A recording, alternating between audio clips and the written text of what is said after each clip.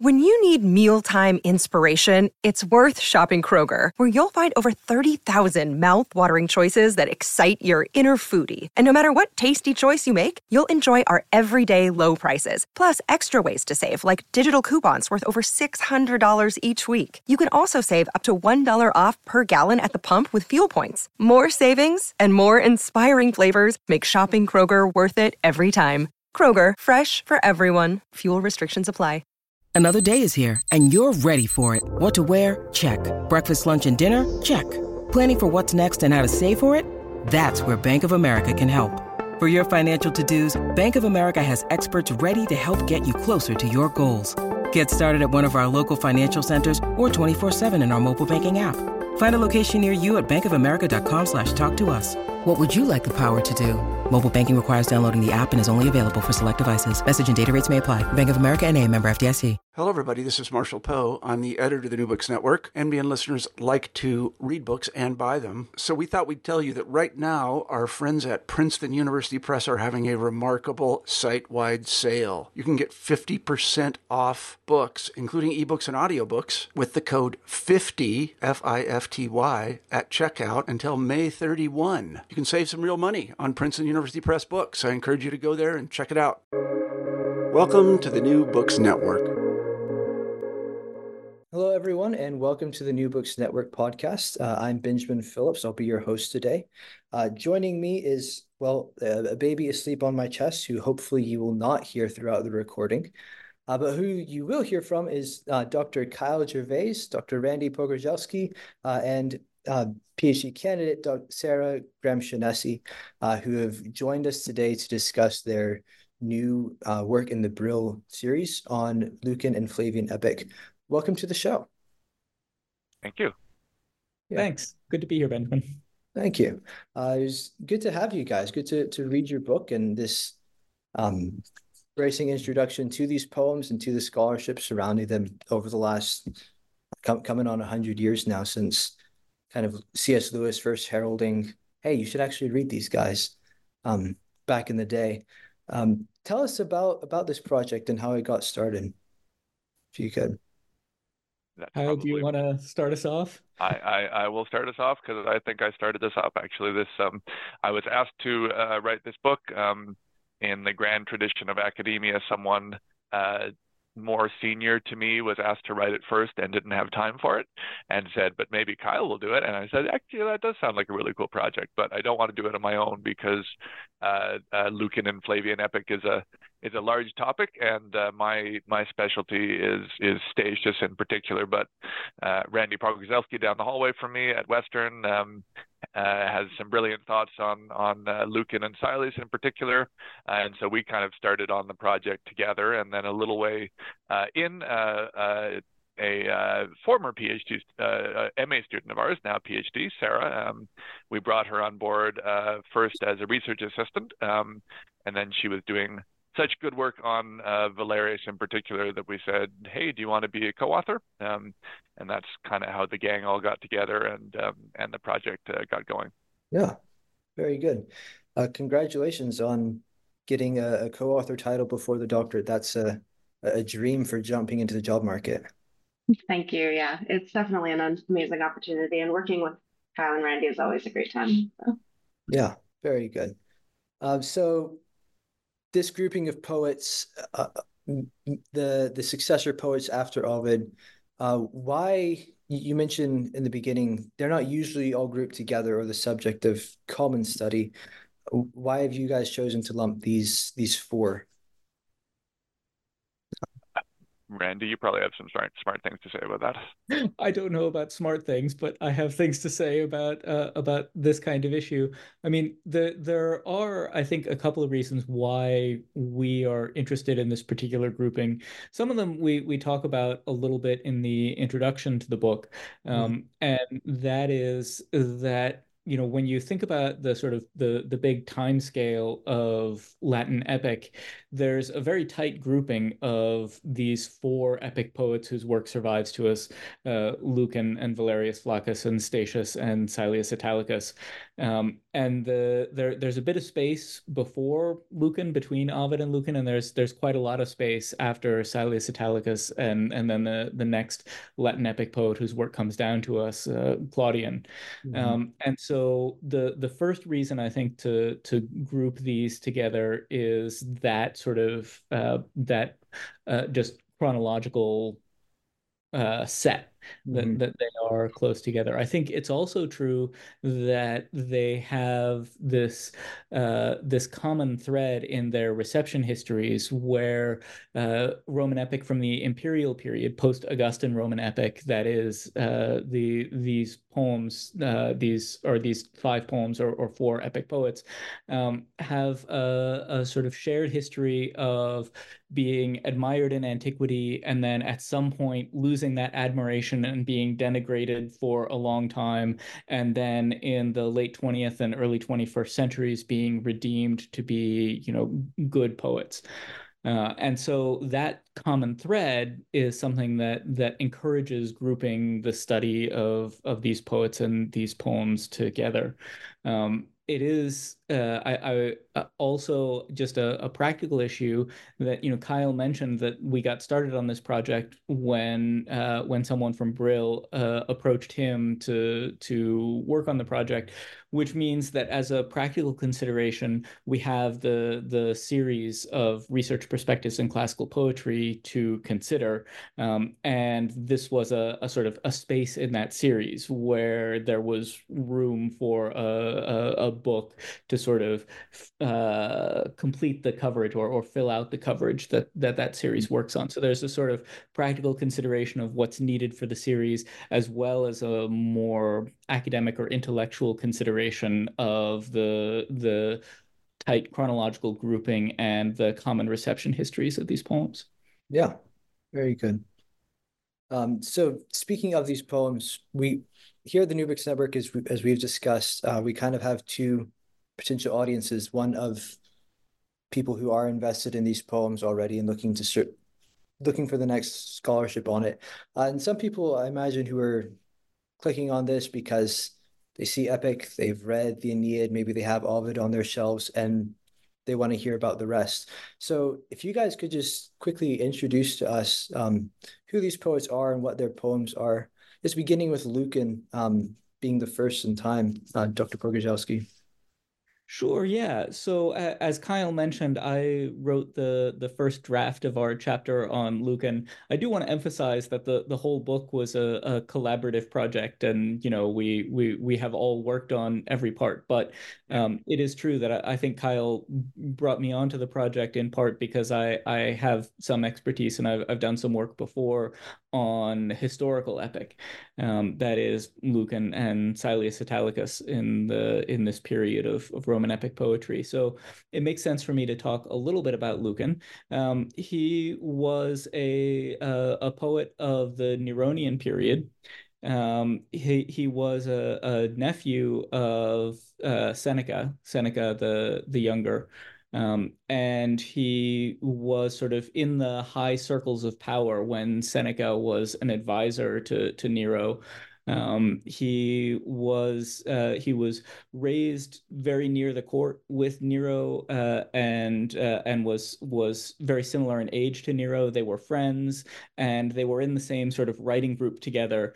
At some point, the biographical tradition tells us that relationship went sour, but for a long time, Lucan was the sort of friend and court poet of the Neronian period. He was extraordinarily prolific. He wrote all kinds of stuff. We only have his epic poem that survives. His poem that's sometimes called Pharsalia, sometimes called the Bellum Civile, or a poem on the civil war between Caesar and Pompey.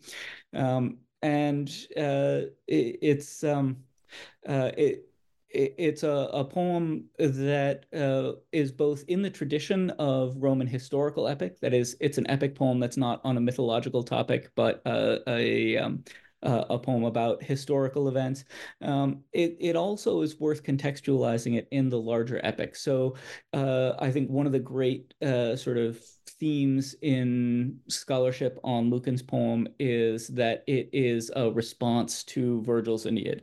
It is very much post-Virgilian. Some scholars have called it an anti-Aeneid.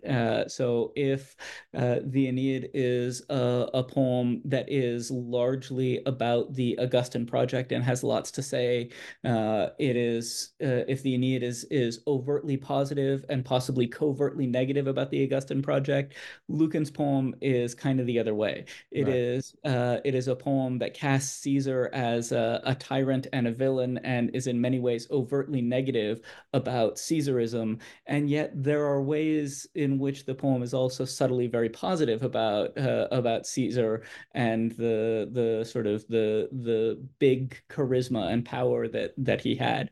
Mm-hmm. So Lucan was extraordinarily prolific and wrote lots of poetry. When things went wrong with his relationship with Nero, they went very wrong. He was implicated in the so-called Pisonian conspiracy to assassinate Nero and was made to commit suicide.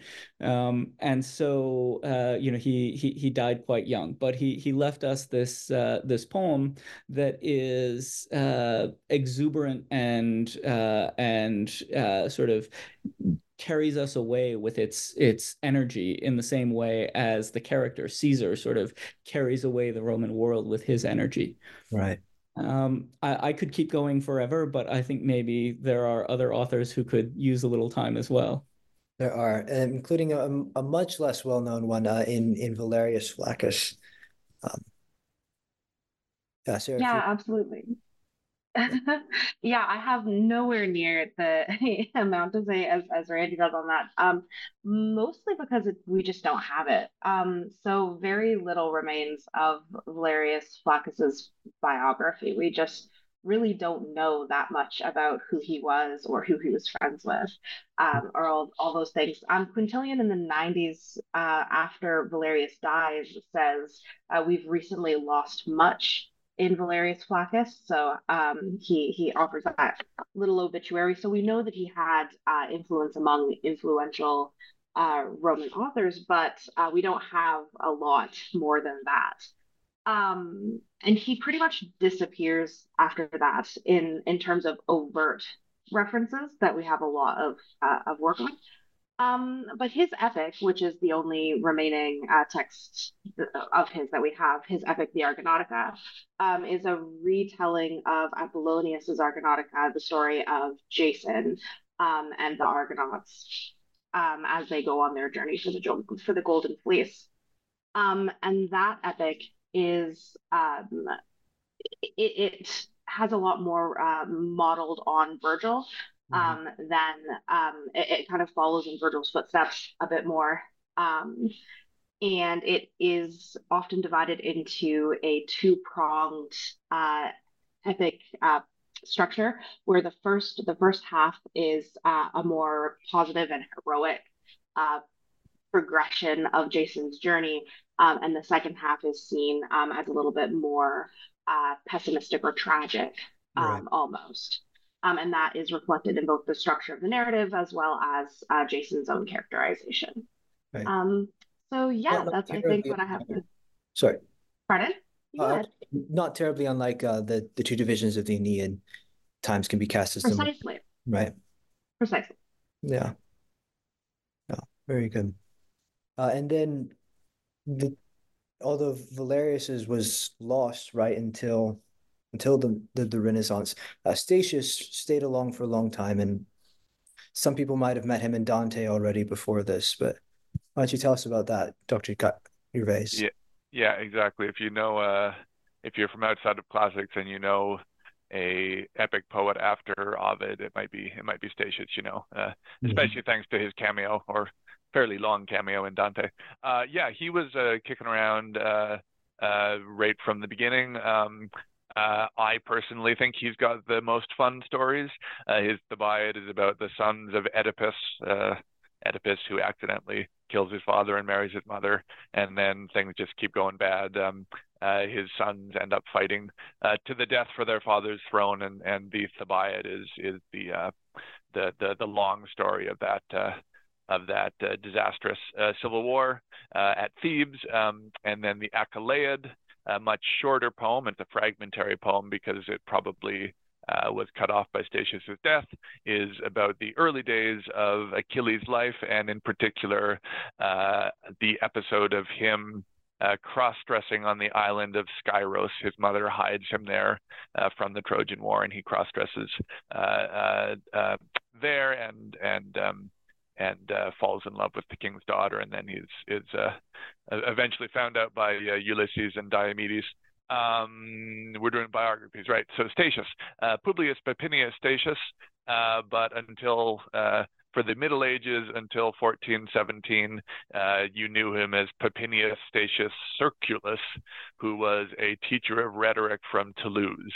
And then, so I mean, one of our themes in this book is the reception histories of these authors, and they almost all of them have sort of a moment in the Renaissance. With Valerius and Silius, it's their rediscovery. With Statius, it is the rediscovery of a third set of poems he wrote, the Sylvae, which are, a lot of them are autobiographical, and that was when the modern or the post classical world learned that he was in fact not a French teacher of rhetoric, but a courtier of Domitian, a professional poet who spent a lot of time sucking up to Domitian, and lived in Naples, and was sort of bicultural in terms of Latin and Greece, and that was actually the beginning of the decline of Statius's reputation, because we are suspicious of people who fawn over emperors, and we are, for even less good reasons, suspicious of people who come from the south and the east. So there's an interesting sort of story about Statius's reception based on that. In terms of the epic themselves, I think people come for the myths because they're quite interesting, and they stay, at least for my money, for the intertextuality. So I think of all of these four poets, and I'm very biased, I love Statius, but of all of these four poets, he makes most skillful use of his predecessors. Certainly people like Virgil, Ovid, Lucan, which is why it's exciting that we can do this book with these authors together, but a whole range of Greek authors, other Latin authors. And one of the really exciting things about all of these authors is most of the models that they are working with still survive, largely intact. And so we can see in detail sort of the skilled way they work with their models and change them and appropriate them and twist them and things like that. So that's kind of in a nutshell, I guess, what Statius is and his epics. Oh, and you are muted, Benjamin. Oops, thank you. And the Thebaid, if I'm not mistaken, is the only one of these epics that survives in its entirety, right? It is resolutely complete. Like the Ovid's Metamorphoses, it ends with an epilogue declaring that I have completed this poem. Mm-hmm. Declaring sort of worryingly that the emperor has read it and loved it, and the emperor in question is Domitian, who, like Nero, is one of the bad emperors. Right. But yeah, it is a rarity among ancient epics for being complete, and that's another interesting thing with this project, right? Because we're also dealing with very incomplete epics, Lucan, Valerius Flaccus, and the Achilleid, which breaks off in the middle of a book. So right. We get to see sort of different modes of writing, I guess. Yeah. If I can interrupt for a second, Silius's Punica is also apparently complete. It is complete. Yeah. And it's also the longest, right? Go ahead. It is quite long. Yeah, Yeah, I mean, I suppose I can take over and start talking about Silius. Some people like to say Silius Italicus, but I prefer to anglicize it as Silius. The epic that we have written by Silius Italicus is the Punica. It's a historical epic on the Second Punic War, the war against Hannibal, and it is quite long. Uh, uh it is what, 17 books. Yeah. So that 17 is an odd number, and we've just been talking about the complete state of poems, and you might think, well, if it's 17 books, surely he was planning on writing some more, and that's probably incomplete.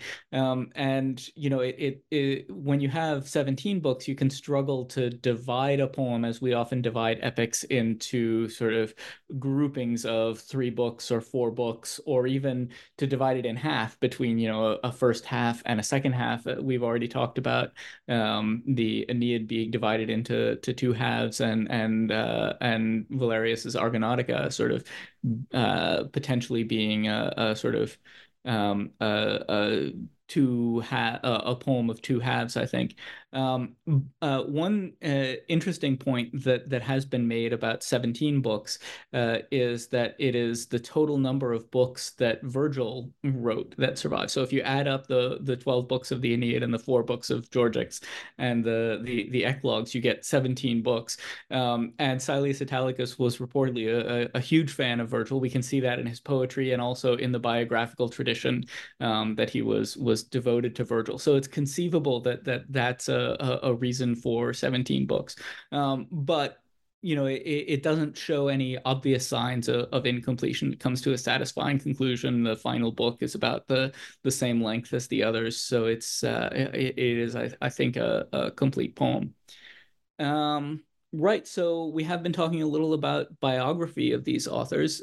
Silius Italicus was a Roman senator. He was, in fact, a consular, so he had been a consul. His political career was largely under Nero, and this didn't stop him from, being a reasonable success in the Flavian period, and writing this enormously long epic poem on the Second Punic War.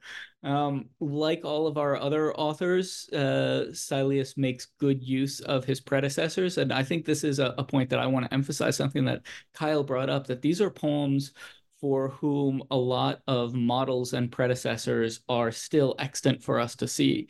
The point has been made in the past that this period, the Neronian and Flavian periods, are the periods in which the Augustan period became classical, in which poets made use of the Augustan poets as real models. So unlike lots of other classical poetry, we can see exactly how these Neronian and Flavian poets are making use of their predecessors and receiving the work of earlier poets. And I think that's really interesting, and it's something that Silius does a lot. He had a reputation in antiquity for writing very allusive poetry.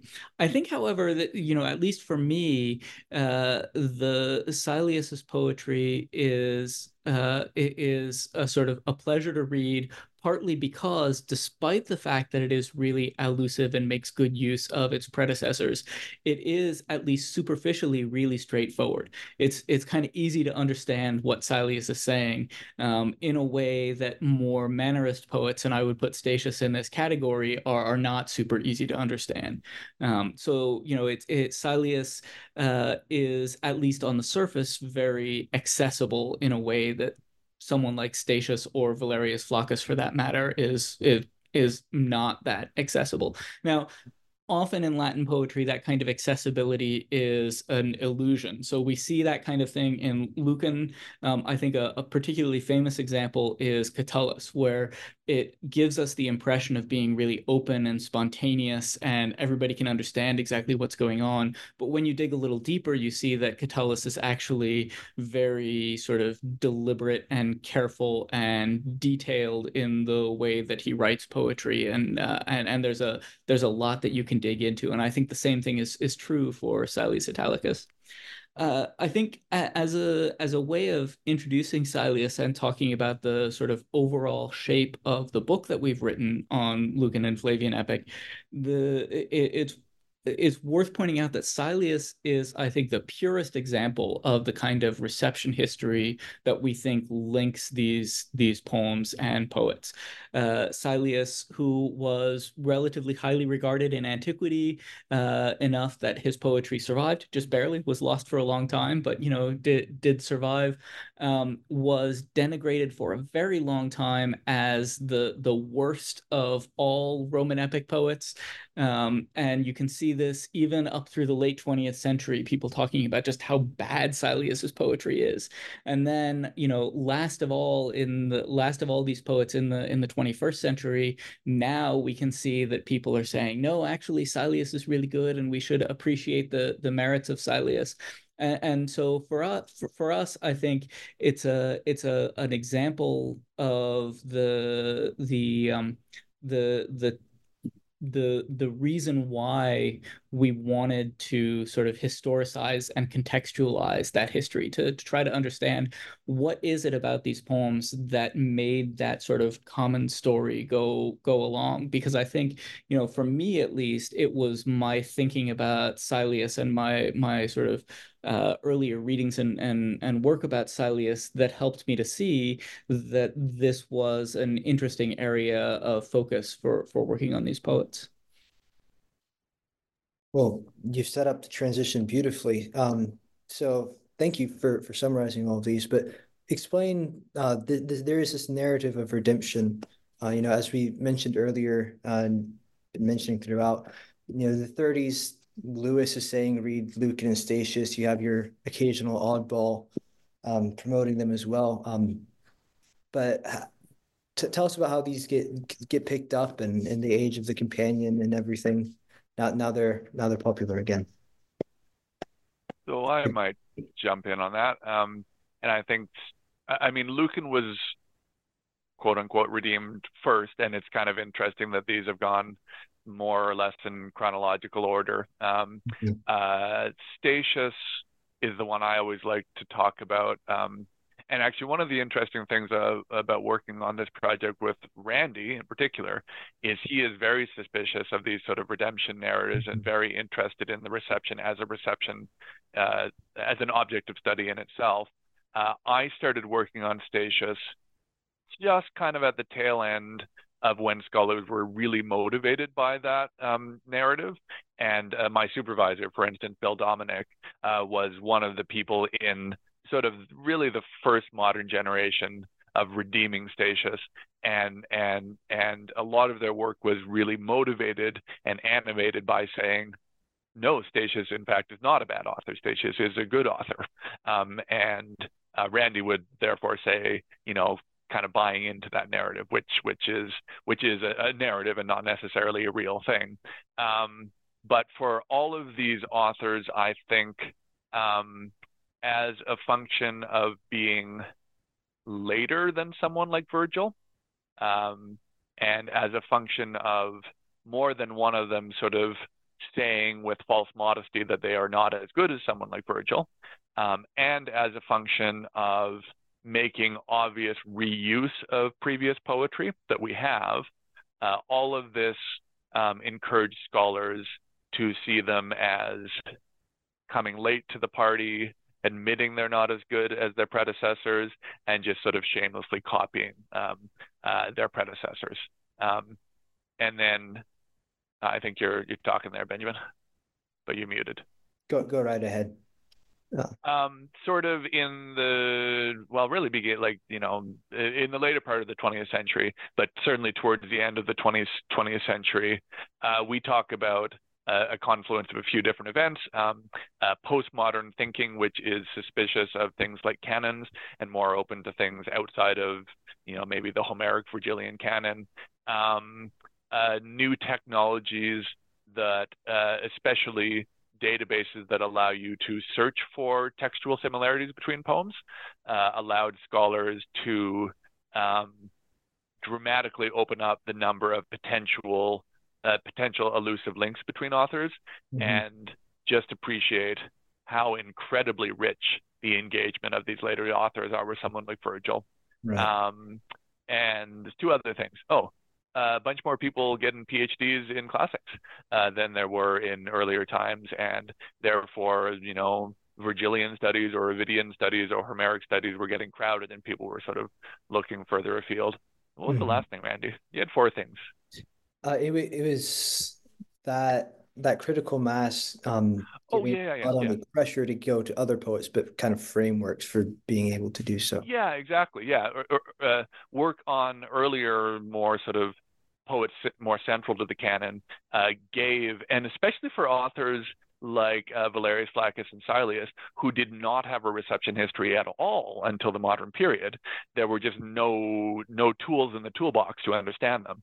And so being able to borrow and adapt tools from scholarship on earlier authors, which is sort of a pleasant parallel to the authors themselves, borrowing and adapting from earlier authors, all of that suddenly gave the tools and the impetus to start working on these poets more seriously and more deeply. And Randy in particular, I think, would emphasize that we did not therefore suddenly discover that these poets are good, just aesthetically, whereas we used to think they're bad incorrectly, but we sort of discovered complexities and richness in them that allowed us to appreciate them in a deeper and more subtle level.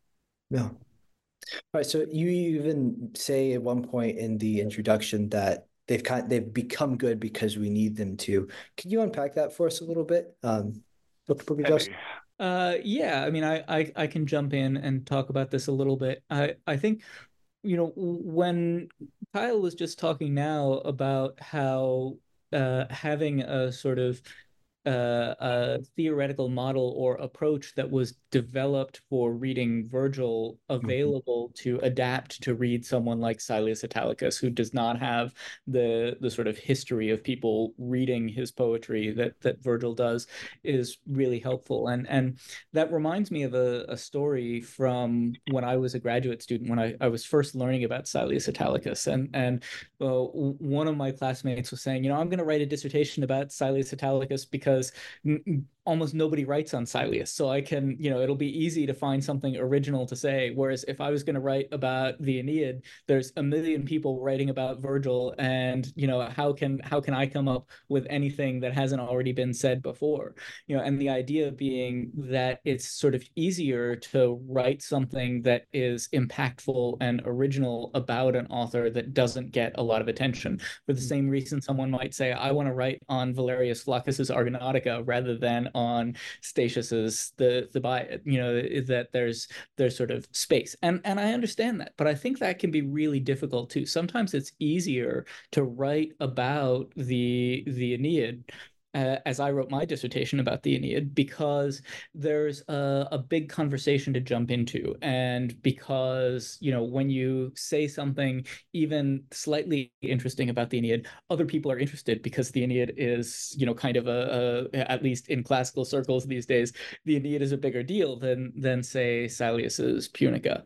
And so it can be really challenging to try to find a foothold in authors like Silius Italicus or Valerius Flaccus, and to a lesser extent Lucan and Statius.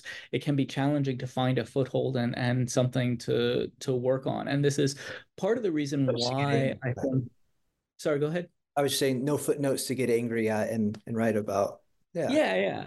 No footnotes to get angry at, no arguments to stake a position in, nothing to jump into. And so I have always found it easier to write on the more covered and more talked about authors. And that I think is a demonstration of a point that reception studies as a field has made to us, which is that works become more readable the more they are read. There's more to say about something when other people have had lots to say about it before. And so, it becomes possible for us in the 21st century to write about these authors as more of us are writing about these authors. It becomes easier and more interesting. It becomes easier to find publication venues. It becomes easier to have people think that something that you have to say about these authors is significant. It becomes easier to find interesting things to say about these authors because you can bounce off other people's ideas and you don't have to sort of come up with everything from the beginning.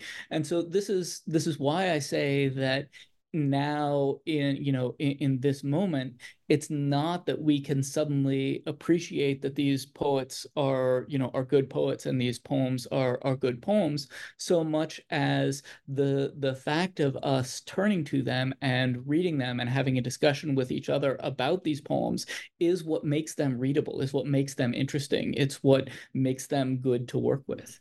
And I can't resist jumping in because I just love the parallels between the scholarship and the authors themselves.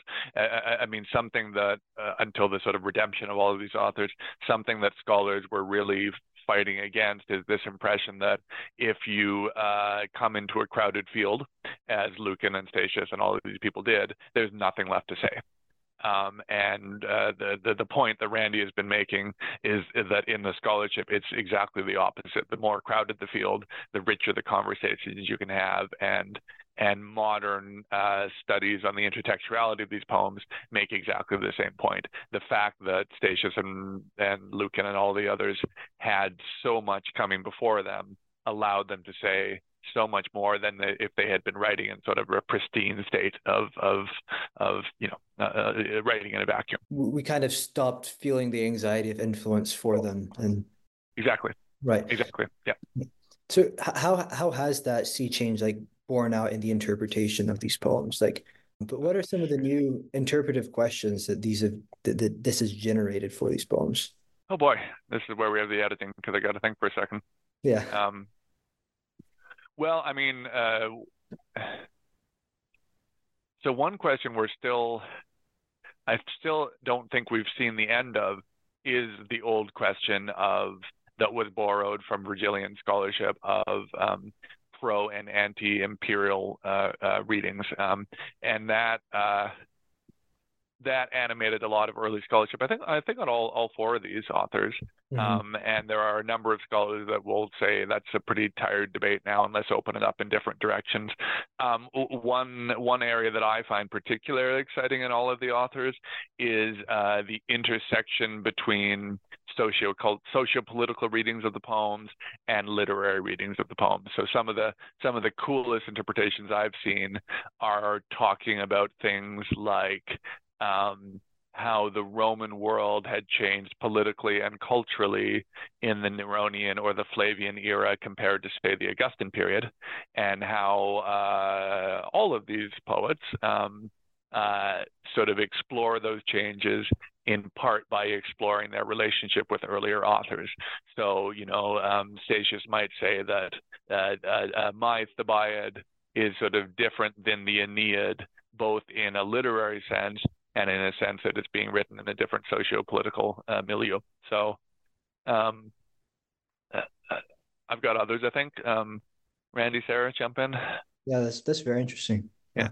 I definitely want to give space to Sarah to say something about questions about Valerius Flaccus, yes. But while she thinks about that, I may say some things. I despite the fact that that I feel tempted to talk forever about Lucan. I actually think maybe talking about Silius is a little more interesting in this regard, just because the new directions are newer in Silius. So of course, as Kyle says, one of the first things that people do when they try to tackle a Roman epic poet is the question of whether the poet is, supportive of the emperor or not. But I think that it is true that scholarship on all these poets has sort of moved beyond that question, both in terms of more nuanced versions of political readings of the poems, but also more sort of just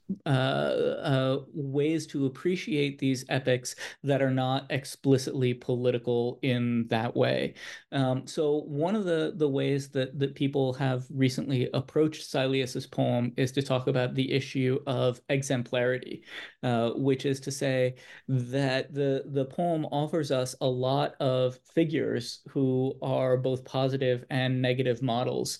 And so in this poem about the war against Hannibal, Hannibal is a sort of interesting model. He is a kind of, anti-hero, and sometimes Romans can be assimilated to Hannibal or divorced from Hannibal. There is a fight in the poem over the legacy of Hercules. Hannibal thinks that he is a new Hercules, but also Scipio thinks that he is a new Hercules.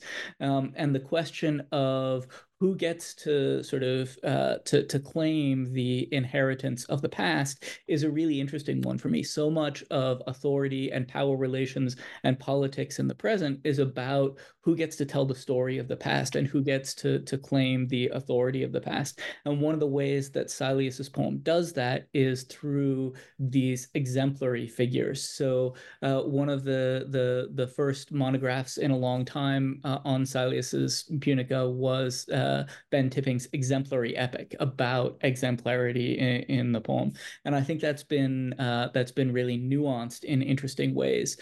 So we talk about sort of the way that Silius uses the Virgilian model of this sort of dual inheritance or dual exemplarity, where two figures take over or compete for a model, or a later figure is sort of influenced by two different models, and this happens in Silius all the time. Another, I think, really interesting thing that people have argued recently about Silius is that Silius, and I associate this in particular with what Bob Cowan has called side shadowing, like foreshadowing, but side shadowing. He seems to be really interested in what we might call, or what people these days call, counterfactual history. What would have happened if this hadn't been this way? If it hadn't been for Hannibal, would we have still had this war? If it hadn't been for, Scipio, would things have come out the same way? And sort of exploring those alternative historical paths in a way that allows him to think about whether it's people or larger historical forces. I associate that sort of question with Tolstoy, that if there hadn't been Napoleon, would things have come out the same way in that war? And Silius is interested in those questions too. And I think that's a really interesting way to read the poem. So there are these sort of new directions that are coming out in ways that both adapt older models of reading, like this question of exemplarity, and also develop sort of new ways of reading Roman poetry, like this issue of counterfactual history or side shadowing. And I just one last point that I would make about this is that I think it's super interesting to think about the question of civil war in the Punica, because this is a book on Lucan and Flavian epic. The title suggests that we are interested in the relationship between the Flavian epic poets and their predecessor Lucan. We could characterize these poets as the epic successors of Lucan. And so even though the Second Punic War is very much not a civil war, because it is against the Carthaginians, the great enemies, there are all kinds of ways in which the Punica characterizes that Second Punic War as a civil war and uses it to explore explore the sort of civil wars that Rome had experienced both leading up to and in the Flavian period. One of those is simply a program of allusions to Lucan. One that's really interesting to me is thinking about what it must be like for a reader in the Flavian period, where Carthage is a major Roman city and almost a sort of second Rome, to read about a war between Rome and Carthage as though Carthage were this great foreign enemy. And it very much isn't anymore. If the Punic Wars had been fought in the Flavian period, they would have been civil wars. And so reading this sort of foreign war as civil is something that I think is another interesting new direction in ways to read the Punica. Fascinating. So I've gathered a whole grab bag of future directions, but we've been threatening that Sarah was going to talk a bit. Threatening, yes, indeed. Yeah, I can talk about a couple of different directions that Valerian scholarship is going in. I think I mentioned we talked in the chapter about because intertextuality is now so much more a direction that is able to be taken. A lot more study has been turned to that, especially with new technology. So I think that the ability to use some searches to determine when authors are directly using Valerius, it will increase the amount of work on intertextual reference in from Valerius. There's also a lot of the history of the scholarship on Valerius Flaccus. The focus was not so much on socio-political discussions. It was more on trying to create a workable text that was valuable to study. For a long time, just coming up with a manuscript that wasn't super corrupted was a big focus. And so now that we kind of have we're kind of a little bit more past that textual criticism stage that was necessary to kind of cement the poet's voice in the first place. We're more able to look at what he was intending to do or what he ended up doing with that voice. And so there have been recently a lot more articles and discussions on whether or not it is a positive or negative engagement with the politics of the time. And so there are evaluations like Stover, who talks about the positivity of the narrative, whereas Bernstein says that it's impossible to create a positive interpretation of it. And then there are, of course, more balanced perspectives.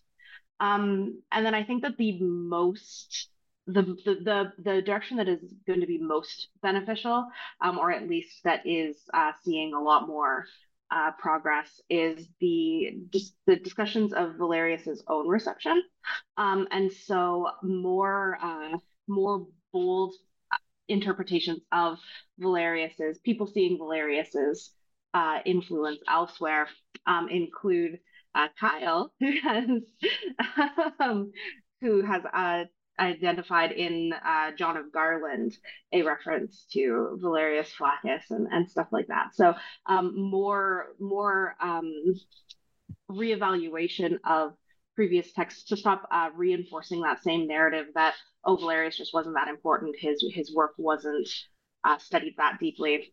Reevaluating that notion is I think where we're headed for that.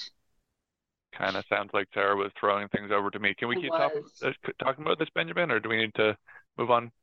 Yeah, so I mean, like we've been talking in broad strokes about the reception as in sort of a bit of a theoretical register, right? You know, what does it mean for a poem to have a rich or a non-existent reception history? What are the various sort of unexpected factors that might lead to a poem's quote-unquote redemption? Can we be suspicious of the narrative, things like that?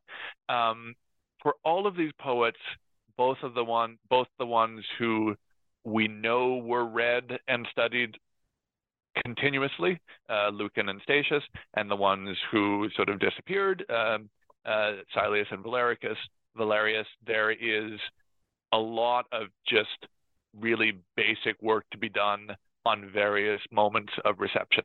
And I think for Statius, for instance, there was just a book-length and incredibly rich article written purely on medieval commentaries on Statius's Thebaid, the vast majority of which almost no scholar had looked at all, and every one of which would repay attention, both from the perspective of medieval studies and from the perspective of the reception of Statius.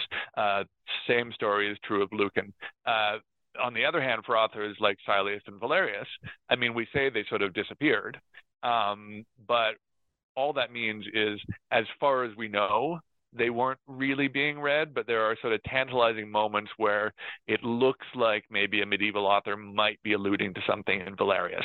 Yeah, Sarah mentioned, so a book I wrote recently was on a 13th century poem about Ovid's Metamorphoses, which I am reasonably convinced contains an allusion to Valerius when Valerius, quote unquote, had disappeared. But there is some evidence that there might have been a manuscript of Valerius kind of kicking around in the region at the time.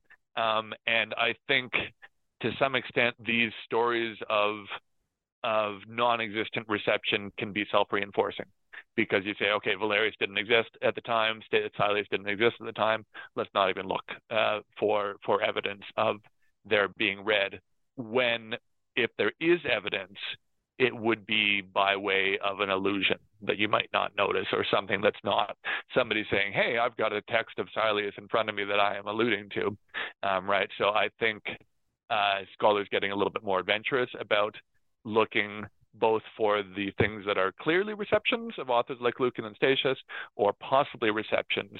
There's just a whole lot of unstudied material for across several disciplines, from ancient studies to medieval studies to Renaissance studies to early modern studies. So yeah, that's a wide open area, I think, for sure. Yeah, I mean, I would just add that in general, in classical studies, I think reception studies is a sort of huge growth area with, an increasingly good reputation. There was a time when if you wrote about the reception of a classical author in some post-classical period or some post-classical author, it might be hard to find a publication venue. It might be hard to get people to take you seriously as a classicist. But I think more and more, classics departments are hiring people who are interested in reception studies. Classical publications are publishing articles on the receptions of classical authors, and so we've in this book talked a lot about the receptions of these authors, as Kyle says, in sort of theoretical and very broad way. But some of the really interesting work that is being done on any of these authors is a much more detailed and focused kind of reception studies about particular pairings or the reception of particular authors in particular periods. Kyle talked about and Sarah mentioned briefly the reception of Valerius Flaccus in medieval literature. One of the really interesting books that I read in working on our book about Lucan was Edward Paylight's book on the reception of Lucan in 16th century England, which I thought was just fascinating work, and more of that stuff would be great. Right. And I'm going to do one more, because as getting ready for this chat, I was reminding myself of when these poems were rediscovered, and I remembered that Poggio Bracciolini in 1416 or 1417 was up north of the Alps at a big debate about who should be pope, and he spent some free time looking for manuscripts in old monasteries, and he famously rediscovered Lucretius's poem. He less famously, at exactly the same time, rediscovered Valerius Flaccus, rediscovered Silius Italicus, rediscovered Statius's Silvae. Right, and that is a moment in the reception of three of these four authors that it was massively important, both obviously for the rediscovery of two of them and the precipitous change in the opinion about Statius. And as far as I know, nobody's really sat down and talked about, what was that early Renaissance moment like for the for the field of Flavian studies, essentially. Fascinating. Yeah.